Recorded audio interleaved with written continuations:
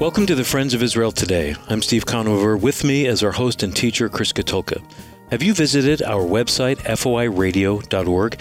After this episode ends, visit us if you haven't been there yet. We have over 8 years' worth of programming on our site for you to listen to. Once again, that's foiradio.org. Steve, we are wrapping up our series on the book of Ezra. We have studied throughout Ezra, and we're going to land this plane today by looking at really what is the heartbeat of what Ezra is trying to communicate to a Jewish people who have lost their way as they were attempting to rebuild Jerusalem, rebuild the temple. You know, sometimes when we're trying to do the right things for the Lord, we can actually begin to lose focus of Him as well. So Ezra has been called to go and to reignite the fire of God's love for them, His mercy and compassion, to set them on the right direction. And that's how we're going to end our series on the book of Ezra.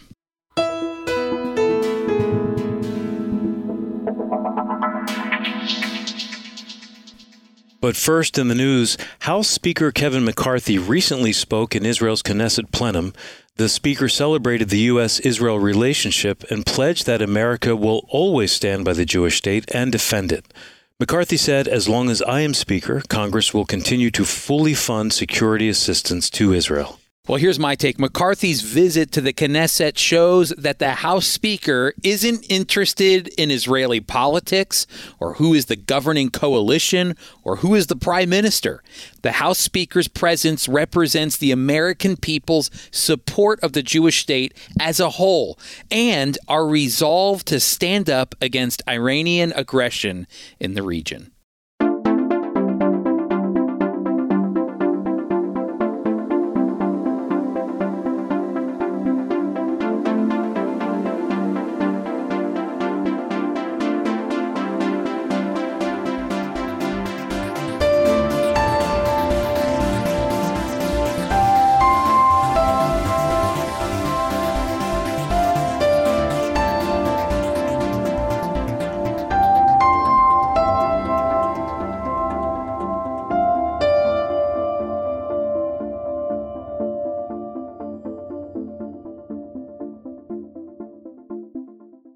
We are wrapping up a 4-part series on the book of Ezra, a book of the Old Testament that really highlights how God's promises never fail. God's promises never fail to Israel in their darkest moments and to us in our darkest moments. The book of Ezra, it's more than just a historical account of the Jewish people returning to their homeland. Ezra is speaking to a Jewish audience that were losing sight of God's purposes in their lives and community, and that's exactly what we're going to see today. To set the stage for Ezra, we just want to remind you that this historical book was probably written around 450 BC, long after the original call was given for the Jewish people to return to the land of Israel. Ezra is speaking to encourage those exiles who had come back under the leadership of Zerubbabel to stay strong in the Lord, to continue in true temple worship, and to remind them to maintain their relationship with God and not to abuse His mercy that's been poured out on them over and over and over again. Now, last week I dedicated an entire episode to surprises. You know, surprises are funny. Some people, they like surprises, and some people just can't stand them. Surprises show up in various ways, and sometimes people are surprised because of a joyous situation, like a surprise birthday party or a surprise trip somewhere with your spouse, or even a surprise promotion or raise that you might get at your work. But then there are those surprises that aren't so joyous, like the surprise when something goes wrong in the family or the surprise situation you have to deal with in the office. Just listen to some of the synonyms for surprise. It was shock, bombshell, revelation, eye-opener, shocker, and whammy. Now, those don't sound like the kind of words to describe a surprise birthday party your spouse, sibling, or friend planned for you. I really think Ezra was surprised in both ways when he appears on the scene in Ezra chapter 7. And what shocked him the most was to find all of the people of Israel, the priests, the people of Israel, the Levites, have not separated themselves from the local residents who practiced detestable things. That's what it says in the text. When he finally stepped foot in the land of Israel, and when Ezra finally made it, he was surprised to find all of the Jewish people interacting and practicing sin, which is how they ended up in such a spiritually precarious situation to begin with. Ezra the priest originally planned to dedicate himself to the study of the law of the Lord, to its observances, and to teach its statutes and judgments in Israel, as it says in Ezra chapter 7, verse 10. Now listen, if you didn't get a chance to listen to last week's program, be sure to visit foiradio.org, and there in our archives page, you can listen to this entire series and so much more. And in fact, 8 years of radio content. So again, be sure to go to foiradio.org. It's what Ezra does that serves as an example for us today as believers. Instead of yelling and screaming at all of these disobedient people who surprised him and who once again abandoned God and his commands, the text says in Ezra chapter 9, starting in verse 3, it says this: "When I, Ezra, heard this report, I tore my tunic and my robe and ripped out some of the hair from my head and my beard. And then I sat down, quite devastated. Everyone who held the words of the God of Israel in awe gathered around me because of the unfaithful acts of the people of the exile. Devastated, I continued to sit there until the evening offering. At the time of the evening offering, I got up from my self-abasement with my tunic and torn robe, and then I dropped to my knees and I spread my hands to the Lord my God. I prayed, 'Oh my God, I am ashamed and embarrassed to lift my face to you, my God, for our iniquities have climbed higher than our heads, and our guilt extends to the heavens.'" Now listen, as a priest, Ezra repented on behalf of his people. Throughout this 4-part series, I've been saying that Ezra was used by God to remind the Jewish people of his mercy and kindness, and not to take advantage of it. Listen to what Ezra says in chapter 9, starting in verse 8. He says this: "But now briefly, we have received mercy from the Lord our God in that he has left us a remnant and has given us a secure position in his holy place. Thus our God has enlightened our eyes and given us little relief in our time of servitude. Although we are slaves, our God has not abandoned us in our servitude. He has extended kindness to us in the sight of the kings of Persia, in that he has revived us to restore the temple of our God and to raise up its ruins and to give us a protective wall in Judah and Jerusalem." Ezra continues in verse 13. Listen to these powerful words of repentance. "Everything that has happened," he says, "to us has come about because of our wicked actions and our great guilt. Even so, our God, you have exercised restraint toward our iniquities and have given us a remnant such as this. Shall we once again break your commandments and intermarry with these abominable peoples? Would you not be so angered by us that you would wipe us out with no survivor or remnant? O Lord our God, you are righteous, for we are left as a remnant this day. Indeed, we stand before you in our guilt. However, because of this guilt, no one can really stand before you." Ezra, the priest, tells God, "Lord, even though we don't deserve your grace because of our sin, you have exercised restraint. You have remained faithful and patient with us despite our disobedience to your commands. And even as we continue to disobey you," Ezra says, "we still have a remnant in this land to this very day." Ezra led the people not by pointing fingers at each one and personally judging each one for their sins, but Ezra led the way by repenting himself on behalf of his people. The wise priest tore his own robe, pulled out his own hair, and cried out to God on his own for forgiveness, asking for forgiveness for the sins committed by other people. He could have said, I didn't make this mess. I want nothing to do with this. You all clean it up yourself. I'm going back to Persia. No, Ezra took it upon himself as a priest to repent on behalf of the wayward people. Ezra did this because he knew the law. He led by example because it was a priest's job to lead by example. It was the priest's duty, according to the book of Leviticus, to teach the Israelites the law. Listen to what God told Aaron in Leviticus chapter 10, starting in verse 9. It says, "You and your sons are not to drink wine or strong drink when you enter into the tent of meeting, or else you will die. This is a permanent statute for the generations to come. You must distinguish between the holy and common, between the clean and unclean, so that you may teach the Israelites all the statutes that the Lord has given them through Moses." The Jewish people who returned under the leadership of Zerubbabel and Joshua the high priest were not being taught to distinguish between what was holy and common, or a better word for common would be secular. What's holy and secular, or clean and unclean. They were blurring the lines. Once the shock, the surprise wore off a bit for Ezra, his mission became more clear.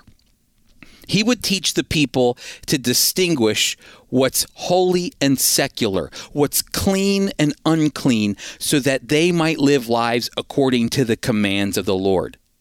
Now, when we come back, I want to share with you one final thought about Ezra's ministry to Israel.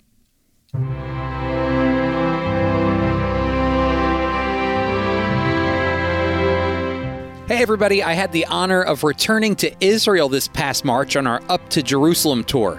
Our executive director, Dr. Jim Showers, and I led 2 full buses of almost 100 people to see the Holy Land. It's really good to see people back touring the land. Chris, what would you say was the highlight of this latest trip for you? Steve, for me, the highlight is always the same. It's watching people experience Israel for the very first time. Agreed. Through the years, I've also witnessed people who have read about the Holy Land for their entire lives to finally see it with their own 2 eyes. There's nothing quite like it. It really is incredible. So if you're listening right now and you want that to be you, we want to invite you to join us on our next Up to Jerusalem tour, where you can go back in history and walk in the footsteps of Jesus.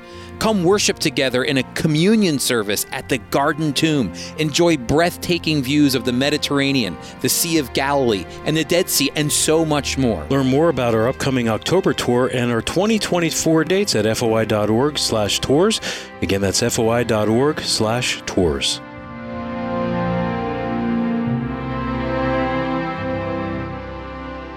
Welcome back, everyone. We are wrapping up our series on the book of Ezra. You know, one of the most amazing things about the history of the Jewish people in the scriptures is that they did something no other ancient people group did in their history. They acknowledged their sin, and in doing so proved that God was not dead, but absolutely alive. And here's what I mean. In the ancient day, when a large empire would conquer another nation or group of people, the conquering empire would express to those they conquered that their lowercase g gods are losers. They're weak. If their God was supreme, then it would have protected and defended them. But as it turns out, they lost. So their God must not be that great. Eventually, those peoples would simply assimilate into the local culture of the empire or nation that conquered them, and their identity would disappear. It's the reason that you don't interact with Hittites or Canaanites or Jebusites or Moabites. These people were challenged by larger empires, larger nations, and you know what? They lost. And with their loss, their gods and identity disappeared. But that did not happen to the Jewish people. When the Babylonians came and conquered them and carried them away to Babylon, I'm sure that the Babylonians mocked the capital G God, our God. But unlike the other groups of people, the Jewish people realized something as they were being carried away. Their God isn't dead. Their God is alive because God told the Israelites this would happen if they did not follow him. God said, if you do not obey my commandments, nations and empires would come in and carry you away. They would exile you. And you can read all about this in Deuteronomy chapter 28. See, when every other nation abandoned their nation's gods in the wake of the Babylonian captivity, the Jewish people knew the God of Abraham, Isaac, and Jacob was more alive than ever because his words came true. It's the reason they landed themselves in captivity, and it's also the reason that Zerubbabel, Ezra, and Nehemiah would return to rebuild. Ezra the priest was there to rebuild the spiritual life of the Jewish people because they had fallen away from God again. Ezra's confession highlights this history of Israel's sin, and you just have to listen to it because listen to how he says it. This is Ezra. In Ezra chapter 9, it says, "Oh my God, I am ashamed and embarrassed to lift my face to you, my God. For our iniquities have climbed higher and higher than our heads, and our guilt extends to the heavens. From the days of our fathers until this very day, our guilt has been great. Because of our iniquities, we, along with our kings and priests, have been delivered over by the local kings to sword, captivity, plunder, and embarrassment right up to the present time. But now briefly, we have received mercy from the Lord our God." Ezra is saying, despite our history up to this present moment, we don't deserve God's grace, and yet once again we have received mercy from the Lord our God. Ezra is telling the Jewish people, God has once again extended his hand of grace to us. We shouldn't abuse it. As we end this study on Ezra, I actually believe the Apostle Paul says the exact same thing to us. Now that grace has been poured out on us, we shouldn't abuse his mercy. Romans chapter 6 verse 1 says this. Paul writes, "What shall we say then? Are we to remain in sin so that grace may abound or grace may increase?" He says, absolutely not. How can we who died to sin live in it? Ezra's leadership in repentance. That's what Ezra did. He led through repentance. Ezra's leadership in repentance compelled the Jewish people to respond in the same manner to God. And the people wept aloud, it says in Ezra chapter 10. Then Shekinah, the son of Yehiel, the descendants of Elam, addressed Ezra. This is the whole nation of Israel now turning to Ezra and says, "We have been unfaithful to our God by marrying foreign women from the local peoples. Nonetheless, there is still hope for Israel in this regard." God would remain faithful. Did you hear it? The people repented because they saw Ezra repent. God would remain faithful. His mercy would endure. His grace would abound. But we should learn from Ezra not to abuse the grace and mercy God constantly pours out on us. Thank you, Lord.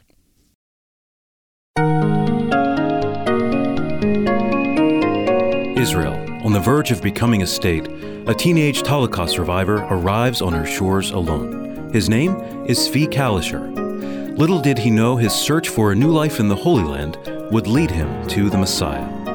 Zvi, enthusiastic to share his faith, engaged others in spiritual conversations, many of which can be found in our magazine, Israel, My Glory. While Zvi is now in the presence of his Savior, his collected writings from well over 50 years of ministry continue to encourage believers worldwide. Now, Apples of Gold, a dramatic reading from the life of Zvi.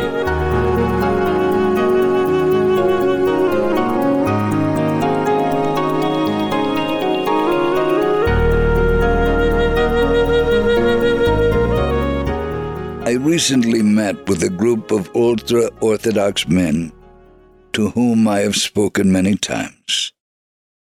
"We bring you something you have never seen," one said. Another man pulled out a picture of Rabbi Menachem Mendel Schneerson. Rabbi Schneerson was the Hasidic leader of the ultra-Orthodox Lubavitch movement for 44 years. One man held up his picture and proclaimed, "This is true Messiah." Underneath Rabbi Schneerson's picture was written, "And the Lord hath laid on him the iniquity of us all." Isaiah 53:6. "I know what you believe," I told him, "but I know about whom this was written." "Then tell us, so we also shall know." "You have created your own Messiah." "He is holy," they insisted. "Only God himself is holy. this one about whom you read in Isaiah 53. Do you want to know where else you can read about him? Show us where it is written about our Holy One. So I opened my Bible to Micah chapter 5, verse 2. There it is written, But you, Bethlehem Ephratah, though you are little among the thousands of Judah, yet out of you shall come forth to me the one to be ruler in Israel, whose goings forth are from of old, from everlasting. After they read it, they looked at me with anger and began to shout, You want to make us Christians. Look at the book you are reading, I replied.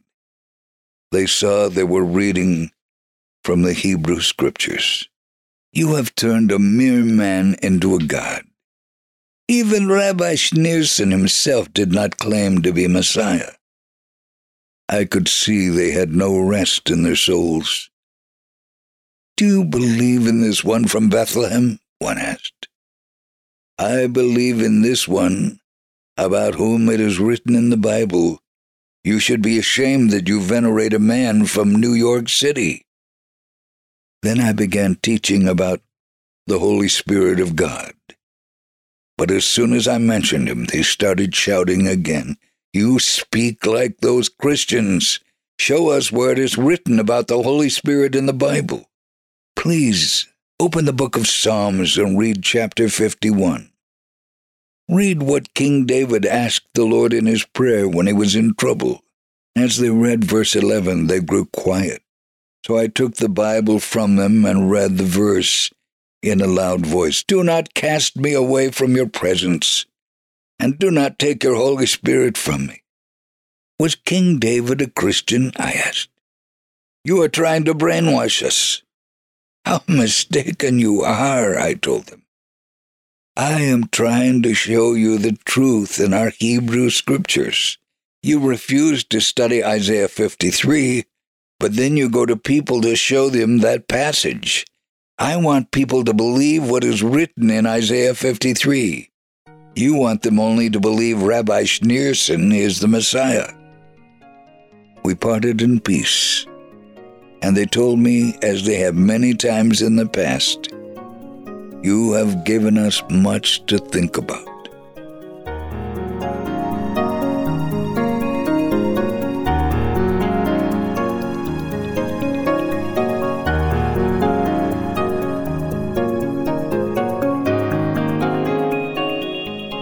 The impact of Zvi's life and ministry in Israel, it didn't end when he went home to be with the Lord. In fact, Zvi's legacy lives on. Our Friends of Israel ministry representatives continue to share the gospel in Jerusalem, Israel, and really all throughout the world. We also serve Holocaust survivors and their families. We provide free food, medicine, and clothing, and we even promote the safety and security of the state of Israel and the Jewish people everywhere. So when you give to the Friends of Israel, your donation actually allows us to advance the gospel of our Messiah, Jesus. You can give online by visiting foiradio.org. Again, that's foiradio.org. You can click right there on our donate link. Also, be sure to let us know where you listen when you contact us.